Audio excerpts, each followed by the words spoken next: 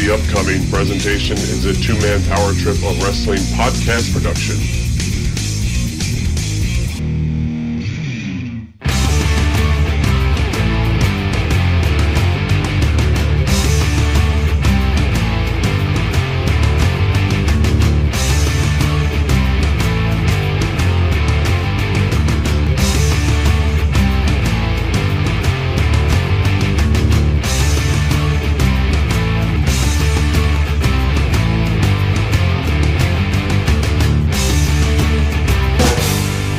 All right, let's get it going right here, right now. This is New Generation Declassified, and you're listening to an all-new New Generation Declassified here exclusively on the two-man power trip of wrestling's podcasting empire.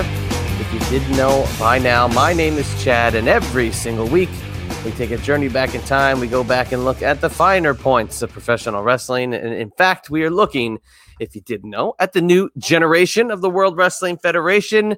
The time in the mid-90s you love to have forgotten, but we are going to bring it back to you today in another classic look at a bygone era, an era that didn't get much love back in the day, as the kids say, but we're going to shed a little light onto aspects of the new generation that we'd like to maybe shine a bigger light on, quite frankly. Because there's a lot of stuff that gets overlooked based on the fact that people don't like the new generation era. Now, I think it's unfair. Obviously, if you listen to the show, you agree with me. But in looking at content to develop for the show and looking at episode topics, I've got a lot of really cool ones on paper. Over the weekend, I was looking into parts of the build-up to Royal Rumble 95 and a focus on Pamela Anderson's involvement, looking at some of the deeper stories. What was it supposed to be? Maybe where was it going to go? What was the reaction? Blah, blah, blah. Kind of stuff like that we're looking at. We're also looking at more superstar related pieces to come. I'm in the middle of a large move from one place to the next. So it's kind of hard to do anything ahead of time. I kind of do things more when I can versus carving out that special time every single week to record. So once I get settled, I've got a lot of cool stuff and have some very fun guests on tap to discuss new generation declassification that we like to bring to the airwaves every week. This week specifically, something that's really caught my eye in my preparation process and looking at a lot of the footage that I've been reviewing, I've talked about over the last few shows. I've been really finding some great inspiration on different YouTube channels and on some Instagram accounts. I've fallen into this rabbit hole of 1995. Which when I ranked the years did not really give this one too much love, but focusing in on March 1995 specifically, as things have been going on the television programs in March 1995, you've got the great build-up for Lawrence Taylor and Bam Bam Bigelow, which can end up being its own show at some point. You've got the Shawn Michaels Diesel build-up to WrestleMania 11. You've got the Bob Backlund Bret Hart rematch from Survivor Series at WrestleMania 11. So a lot of stuff going on in March 1995, including what we're going to talk about today, and that is a little tag team feud that was created for a short amount of time, with the emphasis being on what I thought was the crowning of King Mabel and King Mabel's ascension to the top of the WWF card. Obviously, in 1995 at SummerSlam, Mabel would take on Big Daddy Cool Diesel and be in the main event spotlight. And if you look at the title of this episode, Men on a Mission versus the Smoking Guns for the WWF Tag Team Championship, yeah, you'd think that this was all built around the rise of King Mabel. But going back and watching the week-to-week programming, you kind of see that was a piece of the story, but there was some other little things that they did as well to help further another story in the WWF at that time. So let's go back to March 1995. In fact, it was just mere weeks away from WrestleMania 11. Of course, WrestleMania 11 being not the most remembered WrestleMania in terms of the moments. It took place on April 2nd, 1995 at the Hartford Civic Center in Hartford, Connecticut. So not really one of the more glamorous locations that you could have had a WrestleMania. 15,000 fan sellout. So they did a good showing. I'm sure they gave away a ton of tickets. WrestleMania 11, and of course the build-up with Lawrence Taylor and Bam Bam Bigelow in the New York area was huge. And everywhere you turned around, it was in the Daily News. It was all over the television. It was on all the sports reports at night on the news. Amazing coverage for a time when WWF wasn't really killing you with over-the-top business.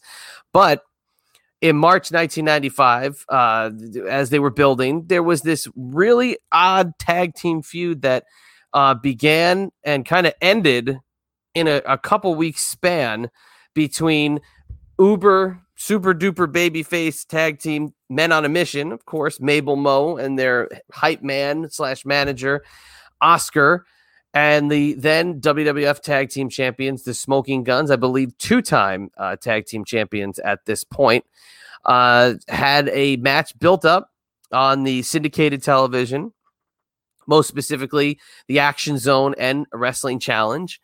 A couple weeks worth of build up to this match, to kind of set the scene. If you talk about touring schedules for the WWF, and going back and looking at the actual touring schedule that they had in February and March of 1995, they went from February 17th all the way to about, and I'm just going to pinpoint this in front of me so I don't mistake this. They went from about February 17th to March 26th, and in Tokyo, because they did split the crew and send people over to Tokyo. They basically ran almost every day with, give or take, maybe 1 or 2 days off. I think the most I counted was 3 or 4. So they basically were running a month straight leading up to WrestleMania. And it is fascinating to see, including the TV tapings that we're going to talk about.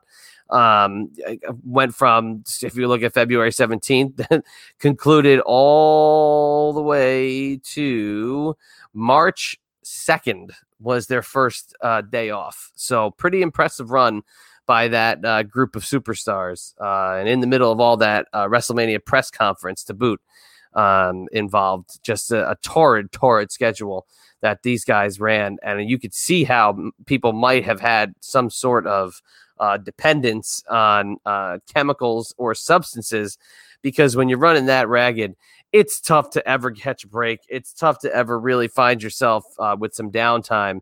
And we know guys like the Party. We know guys who are going out and fraternizing. And when you're on a loop like that and places that you end up, I'm sure there's a lot of stuff that went on behind the scenes that we did not really know about, nor maybe should we know about. But specifically, let's hone in on the tapings that began February 20th, 1995 in Macon, Georgia.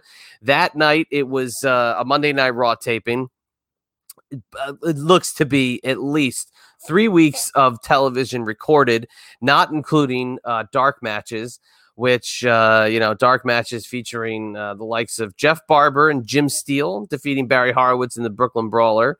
The little tidbit on the history of WWE.com, Jeff Barber and Jim Steele came out to Jimmy Hart's Crank It Up theme music, which was also the theme song of the Young Stallions. Just kind of funny that they gave that to Barber and Jungle Jim Steele in this dark match in Macon, Georgia. But this was not really the greatest Raw taping that you could have possibly have seen. Nothing really stands out. There's a match between Shawn Michaels and the British Bulldog that was on a couple of the commercial tapes at some point.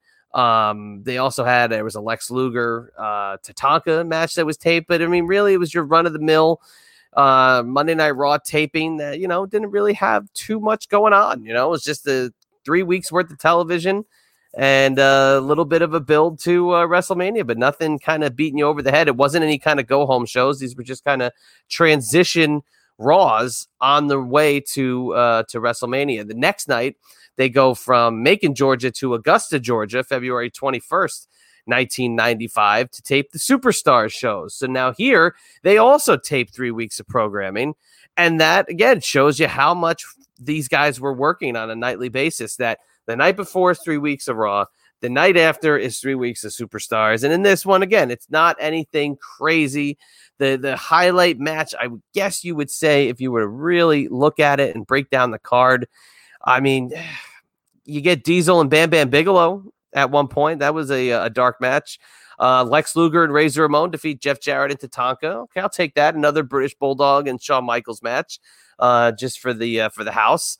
So, you got some interesting matchups, but the Superstars tapings were what they were. Squash matches with one feature match, and feature matches to the like of, let's say, Adam Bomb beats Dr. Tom, or Lex Luger defeats King Kong Bundy. So nothing that you're going to go out of your way to see, but when you watch them in synchronous order, like I have been, it's pretty cool. You really get to get a vibe of what was going on at the time. And as a fan, we've talked about how you lived for these shows on a weekly basis. This was the only time that you got to see your wrestling, unless you had stuff recorded or you were going to the video store. So you lived and died by Monday Night Raw, Superstars, and then your Sunday shows, which were Wrestling Challenge, as well as the Action Zone. So the Action Zone takes the place of All American Wrestling in 1994, and the Action Zone becomes a place where the WWF features more marquee feature matchups that have stars in them, but you gotta basically sit through recaps of the other shows from the weekend, like Superstars and Challenge. But this was the interesting thing that I didn't remember, and I'm watching both sides of the coin, Wrestling Challenge and the Action Zone. You get to see that they would record 2 sets of commentary for these matches. So give or take a squash match or this match, the Smoking Guns and Men on a Mission, you get 2 different versions of commentary over these events. And it's very, very interesting. One set of commentary is Gorilla Monsoon and the $1 Million Man, Ted DiBiase, or it's Todd Pettengill and Jim Ross, where Jim Ross almost plays the color guy to Todd Pettengill, doing a lot of them. I wouldn't even consider him to be play-by-play. He just talks more than Jim Ross does. And as somebody who really just loathes the commentary of today, where it's just way too jokey, way too not serious, and really doesn't sound good, these were not very good either. There are some. The DiBiase and Gorilla Monsoon were very good together, but Jim Ross and Todd Pettengill are basically just riffing for the hour of the Action Zone. And I know at some point they would take the Action Zone into the studio and throw it to matches in the arena, but this one they were actually, seated, and I use air quotes when I say that, seated in the arena with I guess you would call it green screen behind them, or just a big giant video film screen behind them with an angled camera facing the ring. Having worked at Titan Tower and in the production studio, I know which studio they used for that taping specifically, and it basically would just be a wall that would be in the distance with the commentator table, or the table that they were looking at their monitor, that they would just kind of turn towards a camera and talk to it. And then behind them would be footage of the crowd and footage of stuff leaving the, Superstars leaving the ring. It was very interesting, kind of hidden tactic camera tricks they did back in the day. But Jim Ross and Todd Pettengill on commentary, not one of the high points of good old JR's broadcasting career. And that is for damn sure. It is just sticky to the max and not good. Just it was very, very annoying. And I actually was thrilled to find out Wrestling Challenge had the alternate commentary, because I got to see matches that I kind of skipped over because I couldn't listen anymore with Gorilla Monsoon. I mean, how could you not love listening to Gorilla Monsoon? And then Ted DiBiase really wasn't bad either.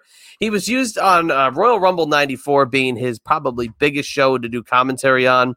But he also did some Monday Night Raw and did a lot of Coliseum video work. But here on Challenge, he was not bad at all. One thing I thought was very funny with Pettengill and Jim Ross, they would plug the WWF hotline, which was 1-900, whatever, 909. I don't know. No, 909-9900 is WCW, but they would plug the WWF's 900 number. And this was a number that I did call a lot back in 1995. We had a friend who parents didn't care if you called the hotline. So we would call it probably 10 times a day whenever we were at this one kid's house just to listen to the Ross Report or listen to a story or a rumor or play trivia just to hear, you're listening to the WWF. It was really sweet, but it costs a lot of money. They plugged the Ross Report like crazy, but they emphasized how you didn't get billed until you picked your option. So if you were cheap and you just wanted to call the WWF hotline, you could get to a certain point before you had to select what you actually wanted to do. And that's when your mom or dad would get pissed off at you for using their telephone to call a 900 number. But I just thought it was very funny, the emphasis on it. And I wish it was I wish somebody had a cheat sheet for some of these teases that JR had. There were two that I found really interesting. One was he said there were two young superstars who were looking to make their way to the WWF. And I was sitting there going like, March 95, two young superstars. I thought one might be Dustin Rhodes as Goldust, and I couldn't imagine who the other one was. Maybe it was Terror Rising, a.k.a. Jean-Paul Levesque, a.k.a. Hunter Hearst Helmsley. But I would love to have found out who it was. I just didn't know. The other tease being that there was some sort of baseball superstar that was trying to get into the WWF, or I couldn't, the way he phrased it was so weird. Like he was either interested in refereeing in the WWF or was looking to work out. It was just the way he said it was so odd. But those were two teases for the hotline where I was like, man, if I had 99 cents a minute and $1.99 each additional minute, I'd want to call this number and find out what the heck they were talking about on the WWF hotline with Todd Pettengill and good old JR Jim Ross. This was also, I believe, on a return back to the WWF for JR. They kept referencing him being away and moving. And I assume that is when he moved to Connecticut. And, in the JR promo in 96 with Heel JR, he talks about moving to Connecticut, the overpriced hellhole. I know John Paz loves that line. But they reference him moving and moving specifically to Connecticut. So I was wondering if that was something that was going on at the time. But like I said, these were taped in the final week of February in 1995. The show where Men on a Mission battled the Smoking Guns was recorded on February 22nd, 1995, and was broadcast on March 12th, 1995. So this sat in the can for a good almost 20 days. The Action Zone Wrestling Challenge taping was in Charleston, West Virginia. You will remember that in a minute when I talk about one of the points post-match where that is brought into play. But one of the little nuggets that I love to point out about the television tapings and how many shows they taped, this one's kind of hard to figure out because they didn't tape specific shows of the Action Zone. They would sporadically tape matches and broadcast them anywhere between March 12th and all the way to March 26th, 1995. So, I mean, now we're talking over a month in the can when these were recorded, and that's the stuff I find fascinating. Earlier in the 80s and early 90s, you would find they would tape a match in February, and you wouldn't see it on Primetime Wrestling till April. So it's fascinating stuff how they used to run the schedules back then. But one little nugget is in Charleston, West Virginia, or North Charleston, West Virginia, in front of 6,000 fans, and it says in parentheses, a heavily papered 6,000 fans. Chris Candido with Tammy Sytch pins Reno Riggins with a top rope Frankensteiner. Candido and Sytch played baby faces and were known as Chris and Tammy from Team Spirit. So originally billed as Team Spirit, not the Body Donnas, and as baby faces, Chris and Tammy, who would become Skip and Sonny, the Body Donnas, get a nice little dark match here at these Wrestling Challenge tapings in North Charleston, West Virginia. Of course, Candido being a star of Smoky Mountain around this time, Very interesting to see that this was the starting point for one Chris Candido on his ascension to being a Bodydonna team spirit, Chris and Tammy. So Men on a Mission and the Smoking Guns. This match had a 2-week build to begin it with a squash match for Men on a Mission, where they were just out of nowhere kind of crowned the number one contenders. In that match, you see the crowd is massively behind Men on a Mission. Every time they come out, if you don't recall, Men on a Mission would have a little rap that they would do, maybe about the match that they were about to go in, or a couple other superstars or another team. Just a little bit of a throw your hands in the air, wave them like you don't care kind of vibe, 1990s personified. And they were over. I mean, Men on a Mission was definitely a team that you liked if you were a fan. You know, they were always entertaining. You know, obviously Mabel just being a massive, giant man, and Mo being, for a smaller giant man, you know, pretty versatile. He could do some things, but, you know, you weren't watching a Men on a Mission match and anticipating a 5-star classic. You were just anticipating two guys in a tag team wearing purple and gold, throwing their hands in the air, again, waving them like they just don't care, and beating the bad guy team. That was really all you were interested in. So that's what you got when you watched a Men on a Mission match. So they have a squash match where they become number one contenders. This is built up as a big time tag team match on the Action Zone, where that night in Charleston, West Virginia, a babyface versus babyface match does occur, and I will drop the link to what we're going to talk about in the description on Twitter, where you can witness this yourself as well, that after a very, very competitive match and a back and forth, nobody really dominates, but when they do, they sell well. They play it very, very right down the middle. Really, some kind of jockeying for position, maybe a little bit of cheating, but nothing crazy. Out of nowhere in this match at the end, a hot tag leads to Billy and Bart dumping Mabel on the outside, which it's kind of interesting to see Mabel leave his feet in such a manner. Drop kick to the outside. Bart would then follow out to the outside of the ring. Mo would climb the top rope and attempt a flying body press, which gets a little botched. There's a little bit of a misstep, and Billy turns him over and pins the secondary member of Men on a Mission, Mo. Bobby Horn, great interview in the Two-Man Power Trip of Wrestling archive, if you could check it out. Pins Mo, and you just celebrate a Smoking Guns victory. The commentary off the charts, talking about the sportsmanship and talking about the great contest we just saw between two fighting tag teams, and they were very happy to see it. Where out of nowhere, Mo and Mabel return and lay out the Smoking Guns and turn on the Smoking Guns in such a way that at the time, not seeing this one coming, you know, we always joke about Tatanka and Lex Luger and did you see it coming or not? This one was completely out of left field. Not telegraphed. You couldn't really anticipate this based off of the match buildup and just a few promos. And what they did was just some backstage promos. Hey, Smoking Guns, we're coming for your tag team championship. They put over the fact the Men on a Mission had won the championship for a very short amount of time the previous year, and we're looking to regain the belts. There was one false finish in the match where it looked like maybe they had won, but they didn't. And frustrated with the outcome, Men on a Mission destroys. And poor Bart Gunn, 2 times, this had to have been a rib, just gets devastated and smushed by Big Mabel in the center of the ring. And it is like painful to watch when Mabel sits down on that chest cavity, just how impactful it is. It had to hurt. And Bart gets a little bit of the short end of the stick with that on both times we will talk about where the Smoking Guns get taken out. But this was unbelievably executed. The crowd is shocked.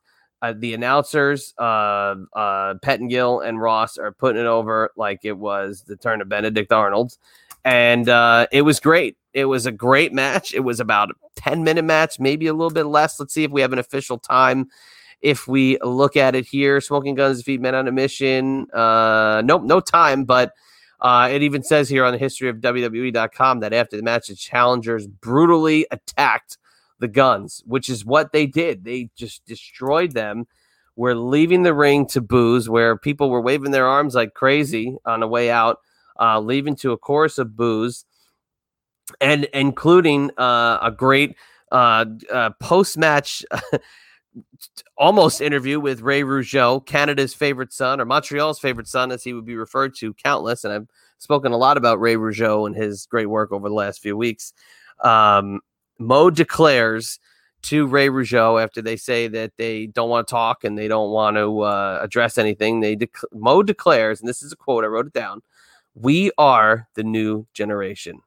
And I thought, wow, that is so perfect, especially for this show. They declared themselves as the new generation. Definitely a tag team of the 90s that you couldn't put in any other generation. Couldn't put in the 80s, couldn't put them in the 2000s. This was so perfect for 1993, 1994, 1995. But declaring themselves the new generation, I thought that was really sweet. And you got to think, if they went all in a little bit more with the maybe gangsta attitude that was going on at the time, you know, the Tupac and Biggie ascension in the pop culture ranks, maybe they could have done a little bit more with Mabel. Now, they did turn him a little ghetto. You know, he had some alley cats and some urban music as his theme music when he would be the king. And I did like that, but, you know, maybe they could have gone a little bit more all in. Maybe look what you'd see with the Nation of Domination a year or so later. But what they do on this show is they then build up a possible response by the Guns that, you know, they're not happy. But we hear from Men on a Mission first. The Men on a Mission have Oscar come to the ring. Oscar, who watched his team destroy the Smoking Guns to a sheer stunned disbelief, came out to address the crowd. This was on Wrestling Challenge, but they also broadcast this on the Action Zone, that they heavily respect the Smoking Guns. They take the tag team championship very seriously and got caught up in the moment. And for that, on behalf of Mabel and Mo, they apologize. But this was Oscar delivering it. Now, Oscar, you know, what do you say about Oscar? I've never been a big fan of Oscar. Having met Oscar post fandom, you know, as part of different shows promoted and also shows attended as, you know, someone who's needing to work and be there. Oscar is like a low rent Virgil. Okay. Oscar always seems to pop up. He's always miserable looking. He's always got a puss on his face, and nobody really knows what to do with him. They'll bring their little encyclopedia over and get it signed. But otherwise, Oscar's just one of those guys that it's not that I wasn't a fan of his work. I kind of nothinged his work. I thought he was great with Men on a Mission, but, you know, when they were done as a babyface team, they cut Oscar loose because he didn't want to become a heel, which I'll get into that in a second. But I just, you know, Oscar really didn't do much. He wrapped him to the ring. He wasn't like a active guy. He never got physical. He never got involved. He was just a hype man. And, you know, I guess he was a wrestling fan, but he definitely, you know, he added something to the character that they felt that cutting him loose when he didn't want to turn heel with Men on a Mission really cost the WWF nothing and did nothing to affect Men on a Mission as a heel team. So Oscar has told the story before on many podcasts, because he's done a lot of them, that he did not want to turn heel because of the effect it might have on children he had spoken to, stressing, you know, to go the right path, don't do drugs, you know, don't bully, stuff like that. And, you know, I don't know whether I believe that or not. I'm not sure, but I don't know how many people Oscar was really talking to outside of WWF Arena. So, you know, whatever. He didn't really give much to the presentation post babyface. So Oscar goes out and gives a apology on behalf of his team, which leads to the following show, which this is all on the, like I said, taped the 22nd. The match is the 12th.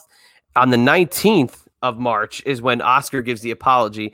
On the 26th of March, we get a tag team match of of Men on a Mission defeating Ken Rapper, not Ken Raper, even though it's spelled that way, and JR does call him Ken Raper, and Gary Sabaw. Men on a Mission take the mic, and they now have lost their blonde hair, and they are now just black hair. And they apologize to the Smoking Guns in the same manner. They call them out to the ring. And they do the old, bait and switch. They put them over and say how great they are. They say they might be the greatest tag team that WWF has ever had and the greatest champions. All celebrate. The music starts to play, and then boom, they turn on them yet again, lay them out, squash them. Bart Gunn squashed again, and Men on a Mission is now full-blown heel. Officials have to come down. They destroy the Smoking Guns again. And you're saying to yourself, well, a few weeks later, in I think it was May, Mabel would start his rise to the King of the Ring. And here we go. Sir Mo was, his mouthpiece, his manager, since Oscar was gone, as he was too good to become a heel. And you say to yourself, well, this was the rise of Mabel. But really, and this is the interesting part, again, I implore you to watch the match. I'm not going to break down move for move and high spot here. It's a great 10-minute match that told the story of, and this is what is fantastic about it. When you watch the WrestleMania 11 build-up and the WrestleMania reports, they start to promote a Smoking Guns versus Owen Hart and mystery partner match at WrestleMania 11. Spoiler alert, Owen Hart ends up winning that match with his tag team partner, Yokozuna, who had been gone since Survivor Series after losing a casket match to The Undertaker and was off TV. The build-up during these exchanges with the Men on a Mission is that they are now weakened. The Smoking Guns have been weakened to the point that anybody who takes them on is going to beat them. And when it's Yokozuna, former WWF champion, who comes back now with a full beard, if you remember, changing the look up just a little bit, easy pickings for Owen Hart and Yokozuna. And Owen Hart Yokozuna team, I thought, was wonderful. I thought it was a great mix of styles, a great exchange of the size of Owen being small and fast and Yoko being big and strong. So it was a great mix. But if you watch this as it unfolds, and with this WrestleMania report that would be taking place every week, that's what they're building up to. The Smoking Guns and who this mystery partner is. And when Men on a Mission destroys the Smoking Guns, what do?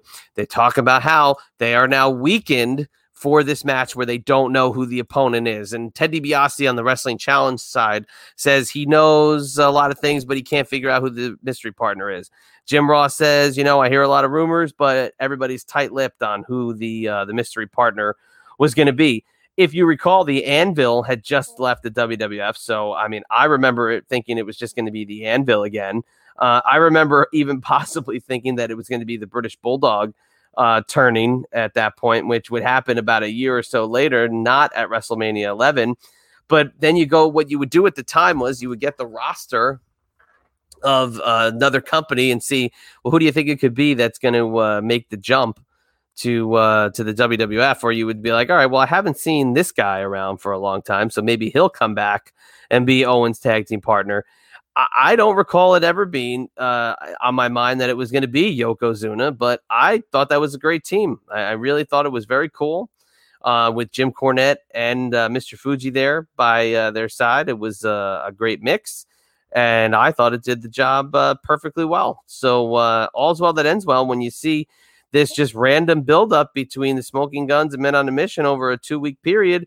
Well, no, it actually ended up leading to a bigger thing, and it was the fact that Owen Hart and Yokozuna would defeat the Smoking Guns because the Smoking Guns were hurt because they had gotten squashed twice, literally, and not in the sense of the match, but in the sense of the beatdown by Men on a Mission. So I'm looking over my notes one last time before we wrap it up. But I absolutely suggest you go and watch this build.